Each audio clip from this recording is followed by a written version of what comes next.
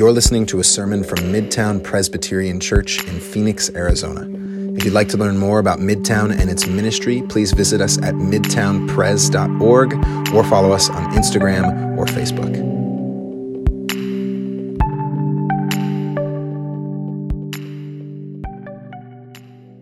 Back in 2019, there was a report that was released by an organization called IPBES. Now, IPBES is the Intergovernmental Science Policy Platform on Biodiversity and Ecosystem Services, which is exactly why they have the acronym IPBES, because that's way too big of a name to keep repeating. And they had this report. It was 1,500 pages long. It was supported and sponsored by the United Nations. And it is the most sweeping and exhaustive examination of Earth's ecosystems that humans have ever conducted. It had thousands of studies done by hundreds of scientists representing more than 130 countries across the globe. And in this 1,500-page report, these are just a few of their findings. First, since the year 1870, 50% of the world's coral reefs have been lost. Half. In multiple major land habitats, including the African savanna and the South American Amazon, native plant and animal life has decreased by 20% in the last 100 years alone. Marine plastic pollution, that is plastic in our oceans, has increased tenfold since 1980. And that's resulted in the stark decline of 86% of marine turtles. That's why you hear people in our culture caring deeply about the turtles, because they're going away. 44% of marine seabirds have declined, and 43% of marine mammal life have declined. And all of those species lead up in a food chain all the way to our dinner tables. They affect us in the long term. They also included a variety of graphics, and I wanted to share one of these graphics with you because it was quite striking. This is tracking extinctions across the world since the year 1500 in a variety of different animals. So you've got amphibians, mammals, birds, reptiles, fishes. And you can see across the board all of these spike by more than 300% right around the year 1990 or a little bit earlier. Friends, this report that IPBES released is quite clear. The last couple centuries of history has seen exponential increases in ecological destruction. And guess what they identify as a primary contributing factor? Not the only contributing factor, but a primary one. People. Us. Human action. Over the last 2 centuries, humans have extracted exponentially more from the earth and added more waste, exponentially more waste, into the earth than we have at any other point in human history. Industrialism and consumerism has caused us to soil our own nest. And much of that is due to what we can call pollution culture. It's a cultural ethos that's kind of taken over our world in the last couple hundred years. Pollution culture is this. It's the overexpending of Earth's resources and introduction of dangerous amounts of destructive substances into our Earth for the purpose of maximizing human economic and industrial priorities or growth. That's a long definition, but in short, it's a way of saying that the earth is a means to our end, something to be used for our purposes, and something that we can dispose of however we see fit, whenever we see fit, because it's here for us. The only thing that the earth is a means to our end. It's inherently disposable. And pollution culture leads us to relentlessly produce goods in our world, independent of whether those goods are needed or whether the production of those goods is sustainable. Pollution culture leads Americans right now, according to a recent study done at the U of A, to throw away 50% of the edible food that we produce every year. Half in our country alone. Pollution culture leads us to create a literal garbage island that's floating in the Pacific Ocean right now that's 600,000 square miles. That's twice the size of the state of Texas. Pollution culture is consumed with wealth and comfort and status, far more than it's consumed with life or health or care for our world.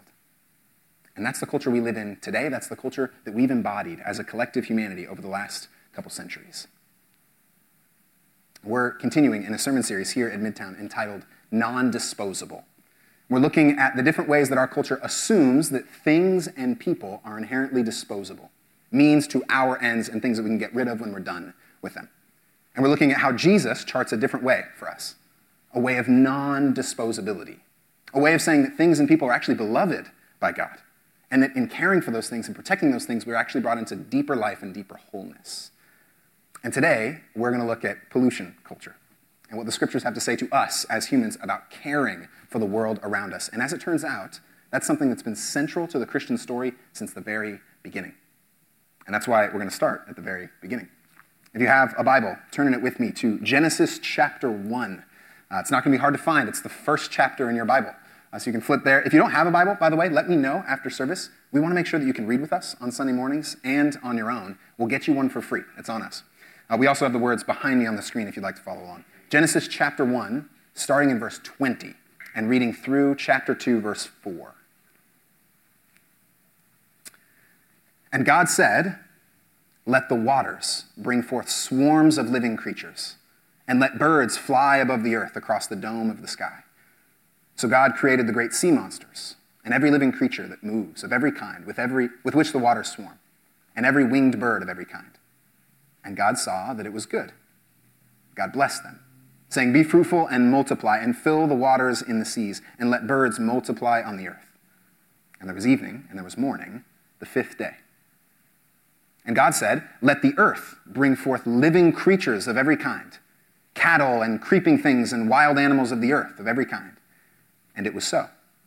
God made the wild animals of the earth of every kind, and the cattle of every kind, and everything that creeps upon the ground of every kind. And God saw that it was good. Then God said, "Let us make humankind in our own image, according to our likeness, and let them have dominion over the fish of the sea, and over the birds of the air, and over the cattle, and over all the wild animals of the earth, and over every creeping thing that creeps upon the earth." So God created humankind in his image. In the image of God, he created them, male and female. He created them. And God blessed them. And God said to them, "Be fruitful and multiply, and fill the earth and subdue it. Have dominion over the fish of the sea, and over the birds of the air, and over every living thing that moves upon the earth." God said, "See, I've given you every plant yielding seed that is upon the face of all the earth, and every tree with seed in its fruit. You shall have them for food. And to every beast of the earth, and every bird of the air, and to everything that creeps on the earth, everything that has the breath of life, I've given every green plant for food." And it was so. God saw everything he had made, and indeed, it was very good. And there was evening and there was morning, the sixth day. Thus the heavens and the earth were finished, and all their multitude. And on the seventh day, God finished the work that he had done, and he rested on the seventh day from all the work he had done. So God blessed the seventh day and hallowed it, because on it God rested from all the work that he had done in creation. These are the generations of the heavens and the earth when they were created. This is the word of the Lord. Thanks be to God. Back in 1980, there was an impending crisis looming in the midst of the Cascade Mountains of Washington. Washington, shout out. There's some Washington people in here. Mount St. Helens, an active volcano, was showing signs that it was near erupting. And so authorities evacuated the surrounding area. News stations got their helicopters and cameras ready. And sure enough, on May 18th at 8:32 a.m., it happened. But it didn't happen in the way that people expected it to happen. See, most times when volcanoes erupt, they erupt straight up into the air, which actually allows a more even distribution of all of the ash and the rock that it spews out. It often is less destructive when it goes straight up. But that's not how Mount St. Helens erupted. Mount St. Helens erupted sideways. A mile-wide chunk of the north face of the mountain was blown off, hurtling towards civilization. It had an energy equivalent to 1,500 atom bombs. It spewed rock and superheated gas outwards at speeds of 400 miles per hour, and the destruction, well, it was manifold. The ash forced emergency shutdowns for towns 300 miles away. 57 people were killed, even though the surrounding area was evacuated. In the following 2 weeks, ash from the mountain had made its way into skies all across the globe. Wherever you were on the planet, you could see ash from the eruption. And the land right around the mountain was decimated. Everything was burned and crushed and covered with ash. And scientists went to investigate Mount St. Helens afterward, and they came to the conclusion that it would take hundreds of years for this mountain to make a comeback, for life to come back to this area. Hundreds of years. But right now, just 40 years after the eruption, you can go to Mount St. Helens, and you'll see it covered lush with grass, with trees, with plant life. Streams are flowing there again, and animals are starting to build their homes around Mount St. Helens. And that's been confounding to scientists. Like, how did this happen, right? We expected this destruction to just ruin things for hundreds of years. How did this happen? So they've gone and studied Mount St. Helens. And as it turns out, the devastation of that eruption in 1980 had passed over a few small pockets that had been protected by rocks or trees or other things. And so there was some moss and some plants, some small little mice and rodents, some insects that were able to live even as the destruction passed over them. The covers of boulders and trees helped them. And so now scientists have developed a word to describe these little pockets, these little ecosystems of safety in the midst of destruction. They're called refugia. Refugia, which has the root refuge. They're small ecosystem shelters from which new life can emerge in the midst of destruction. And I know that in our world, when we hear reports like the IPBES report, and when we hear reports of all of the ecological destruction of our planet, it can often leave us without hope. It can often leave us thinking, well, what do we do in these situations? But nature itself implies a different conclusion than hopelessness. That even in the midst of a decimated landscape, a refugia, a refuge of life can endure. And not only can it endure, but it can spread life quickly in the middle of a destructive world. And is that not the picture very much of the gospel and of the church?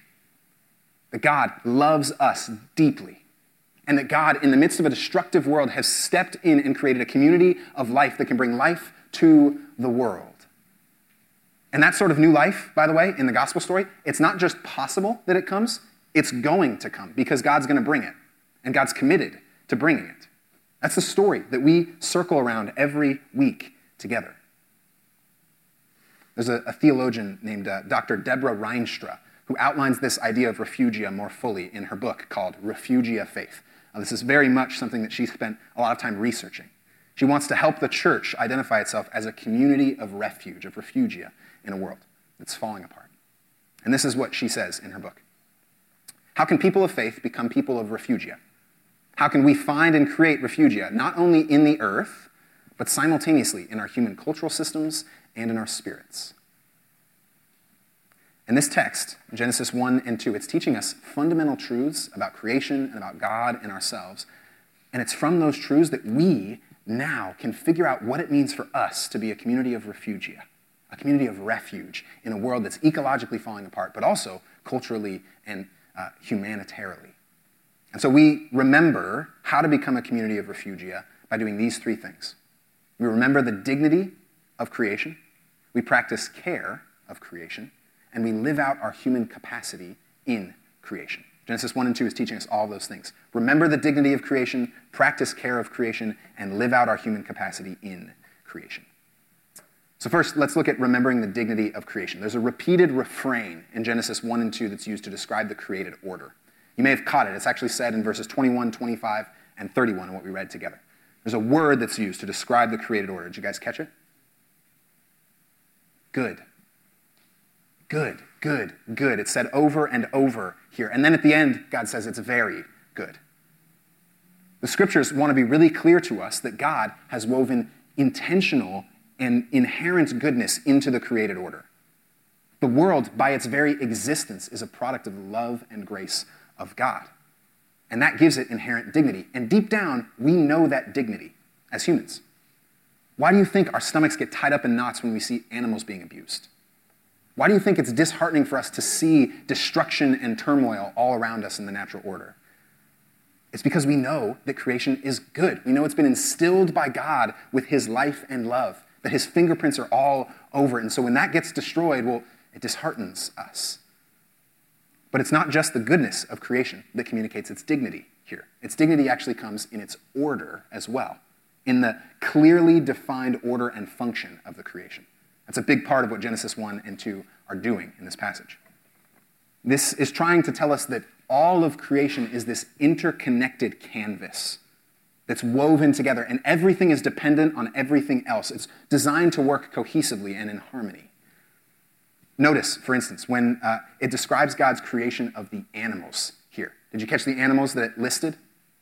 Cattle, creeping things, and wild animals, which is kind of a weird list. Like first, why are cows getting the shout out? Like cows are great. I love cows. I love a lot of things cows. But cows, that's the main thing. And then creeping things and wild animals, those are pretty ambiguous. Like, what's really happening here? That's the only things that are explicitly mentioned. What is the author doing here? Well, according to the work that scholar John Walton has done, a scholar on Genesis, he's actually saying that these expressions are ways of stating categories of the created order. And that these words are used to describe bigger, cohesive categories of creation. So for instance, the word cattle is used all throughout the Old Testament to describe domesticated animals that help humans. That word is used at different times to describe that category of animals. So it's a way that we work with animals to bring about life. And creeping things, that's used to describe smaller, untamed wild animals that are lower down in the food chain. And then wild animals, well, that's animals that are higher up in the food chain that need the creeping things in order to live, that need to consume those creeping things. And so these categories are actually a way of saying, hey, all of this is reliant upon everything else. The whole thing is working together. Genesis is telling us, friends, that this is divinely ordered, every part of our world. Which means this isn't supposed to be a scientific index, right?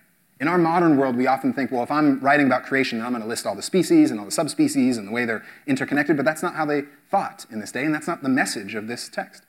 The message of this text is to say, hey, all of this is this divine orchestra, this amazing music that God has written and proclaimed into the world. And that continues throughout the rest of Genesis 1. It's not just in the little passage here. I've actually got a graphic I want to share with you guys that helps express this. So at the beginning of creation, in early Genesis 1, we learn that the earth is formless and void. Creation is formless and void. So when it's saying that, it's saying that formless is unstructured, disordered. There's no defined order to it. And void means it's empty. There's nothing in it. And then the rest of the creation narrative is showing us how God has brought order in both of those regards. So the first 3 days, we learn that God brings light and darkness to a formless world, to an unstructured world. And then day 2, he brings the waters above and waters below. He separates these waters. In the ancient world, water comes from above and water's below, right? It's a way of expressing what's true about what God has ordered. And then finally, God brings land into the middle of this formless creation. This is functionally the setting of creation. And then look at the parallels on the next days of creation. In the formless creation, he created a structure, and then he fills that structure with the sun, the moon, and the stars. And then the waters above and waters below, he takes that structure and fills it with sea and air creatures. And then on day 3, he fills the land with land creatures, cattle and creeping things and humans. And then at the end, there's this divine rest that God partakes in. He says all of this is very good. The whole point of Genesis 1 is to say that all of this is intentionally ordered. And that's a radical thing in the author's day. There's no other ancient Near Eastern narrative that we have that talks about creation being this ordered and divinely inspired. Oftentimes, creations happened in other narratives because the gods had done something accidental. And it rarely was put together in such a defined and clear way. But that's also really counter to our culture today. Because most people in our culture say that, well, we kind of just ended up here. We kind of just randomly happened, right? It's really a result of chance that we're around. We as Christians wouldn't say that, friends. Creation isn't random. It's not the result of chaotic chance. It's been ordered with a distinct purpose to be a place of flourishing, a place of life, where all things are interconnected and reliant upon one another. And science, by the way, is always teaching us that interconnectedness. There was a researcher named Edward Lorenz who lived back in 1961. He was working on a computer model to predict weather patterns in the world. And so he'd type in some numbers on the computer and it would produce a weather pattern. And then he'd write that down and go on to the next one. And every number that he entered to start went out to the millionths place in decimals. So 0.506123, 0.506124, 0.506125. And you can imagine that getting pretty tedious for him, barely moving the needle on these numbers and it barely affecting the weather pattern. So he's like, you know what? I think I'm going to cut down on these numbers. I'm not going to go out to the millionths. I'm just going to go out to the thousandths. Because what could a decimal of 1 in 1,000 really matter in these weather predictions? And so he did. He just typed out for the next one 0.507 and moved on. He went and got his coffee and came back, and the weather pattern that was produced was radically different than the previous one. That is, a change in 1 in 1,000 in these numbers made the weather pattern entirely different than anything else. The smallest change affected the whole. And that led Lorenz to produce a research paper.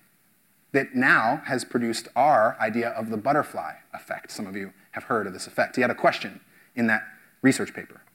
He said, can a butterfly flapping its wings in Brazil set off a tornado in Texas? He seemed to claim that all of this is interconnected and all of this is reliant upon everything else, and even the smallest of changes affects the whole. Science is proving what Genesis 1 and 2 have been saying all along, that this whole thing is divinely ordered. Our universe is interconnected. And so we learn, friends, that this creation that God has given us, it has inherent dignity, not only because he's given it goodness, but because he has divinely ordered it for us. And pollution culture undermines those things. It treats creation as not a good end in itself, but as a means to our end, as a disposable means to our end. Pollution is this middle finger to God's good and ordered creation. But that's not the end of the story, right? We learn that humans actually have a role to play in caring for this creation, and that's the second part of how we become a community of refugia. We practice care within creation. Humans are brought into this good and ordered world, and there's two different things that we learn about humanity in this passage. We learn first that they're a part of creation and intimately connected to it. In Genesis 2, it goes into more detail about how humans were made. They were formed from the dust of the earth. That we are intrinsically connected to the planet around us in some way or another. And then, also notice, humans come last in the creation narrative, which means they're dependent on everything else that's come before them. The first 5 days of creation are the setting upon which humans can now come into the world, and we are dependent on those first few days. Which means humans don't live on earth, we live with earth. Our life and flourishing are utterly dependent on everything else that's come before us in the creation order. So humans are connected to creation, but we also learn that humans are unique amidst the creation because they've been made in the image of God. And that image of God language is something that many of us who have been raised in the church have probably used at one point or another. But what is the author getting at here? Well, John Walton explores that as well. He talks about how image was communicated in the ancient world. Images carried the essence of the things which they represented. So, for instance, when you carried an image of an ancient god into a place of worship, people believed that it could carry out the purposes of that god in one way or another. It wasn't the god, but it could carry out those purposes. We also learned that images have the capacity to become like the original as well. Later on in Genesis, we learn that the descendants of Adam are the images of Adam. They're saying that these new descendants, these children, have the capacity to live into the characteristics and the attributes of Adam.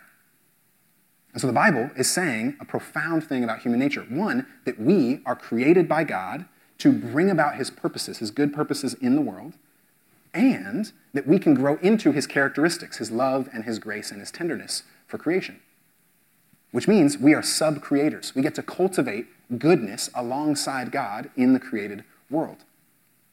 And the text goes on to detail what this image-bearing looks like. It says that humans are to subdue and to have dominion. Those are the two things that the text mentions here. Yours might say rule as well. And those words can sound a little authoritarian to us today. Subdue and have dominion, right? It's a very aggressive sounding language in English. But the words here are not really communicating this aggressive abuse of creation and usury as we see fit.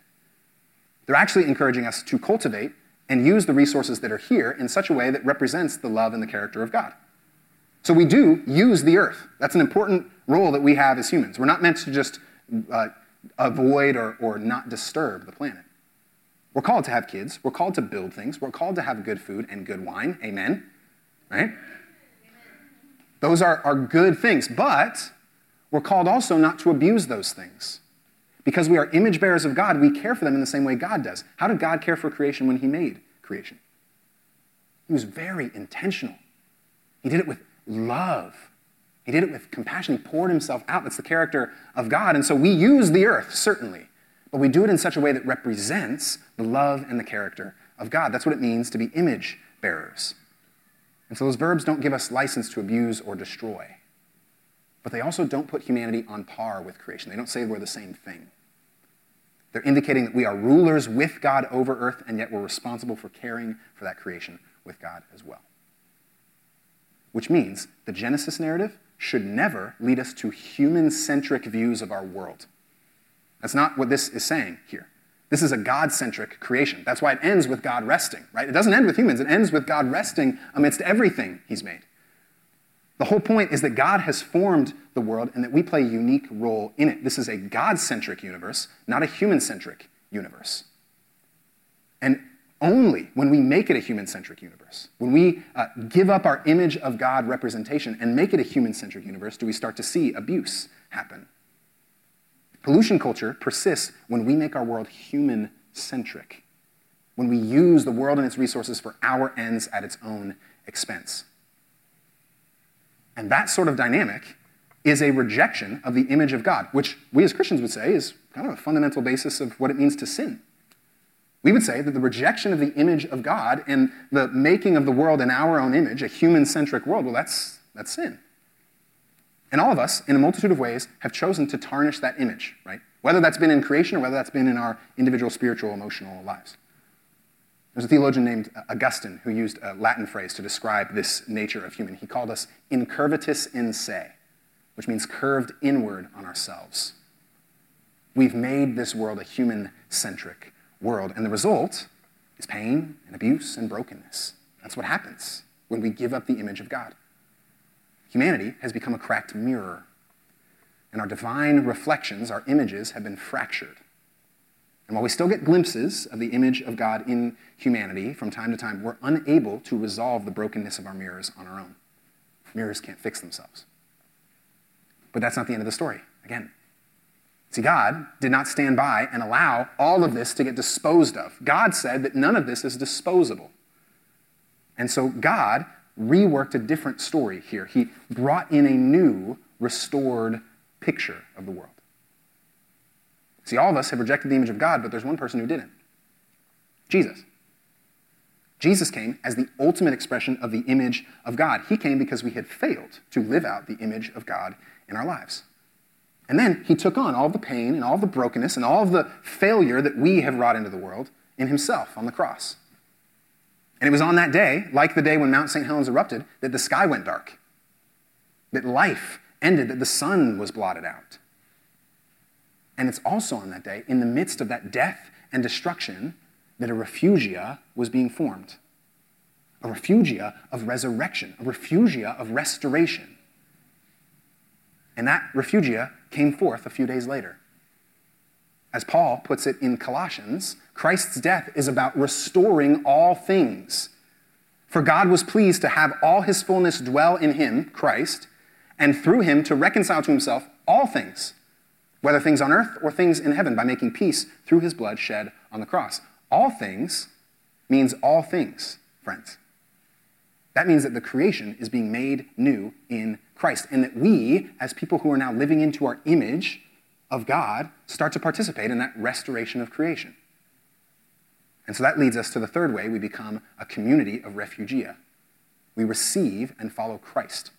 And we become restored people who now live out that restoration around us. And part of that restoration is our care for creation. And the church is the community that starts to do that. Because we are the body of Christ's restoring work. We're the ones who have received this work in our lives and who now go out into the world and embody that restorative work. We become committed to non-disposability in our care for creation. And we lament when creation is treated as disposable. And that's why we've actually created a resource list for us at Midtown here together. How we can take next steps together in caring for the world around us. We know that there's a lot of destruction, and it will take some time for us to participate. But part of the reason that IPBES released that report recently, and part of the reason that Deborah Reinstra wrote this book, is because there's actually evidence that we can start to turn things around. That we can start to find healing in our world. And so this resource list, we're going to email it out to you. If I don't have your email, get it to me, and I'll make sure you can get it. It's going to have a list of organizations that you can look into and help support that are caring for our creation. It's going to have a list of books that you can read and articles you can read about how to care well for creation. And then it's going to have a practical list of things you can do right now in your life. Whether that's not using disposable garbage bags or whether that's limiting the amount of wattage that your lamps use. There's little things you can do that really matter. And all of that is part of us being this refugia, this amazing community of restoration in a world of destruction. Friends, Christ has called us to be a refuge. A refuge. in all of the brokenness in our world. And brokenness expands well beyond just the spiritual, well beyond just the emotional. It expands into the physical as well. And if we're that sort of community, and if the church around the world becomes that sort of community, all of a sudden we can find in the midst of destruction, in the midst of an eruption of destruction, these little ecosystems of life. Ecosystems that can extend to the world that's in need of that life. So let's, friends, here at Midtown, starting today, resist our pollution culture in little ways in our lives. Let's resist the disposability of the world and practice non-disposability together instead. Let's pray, friends.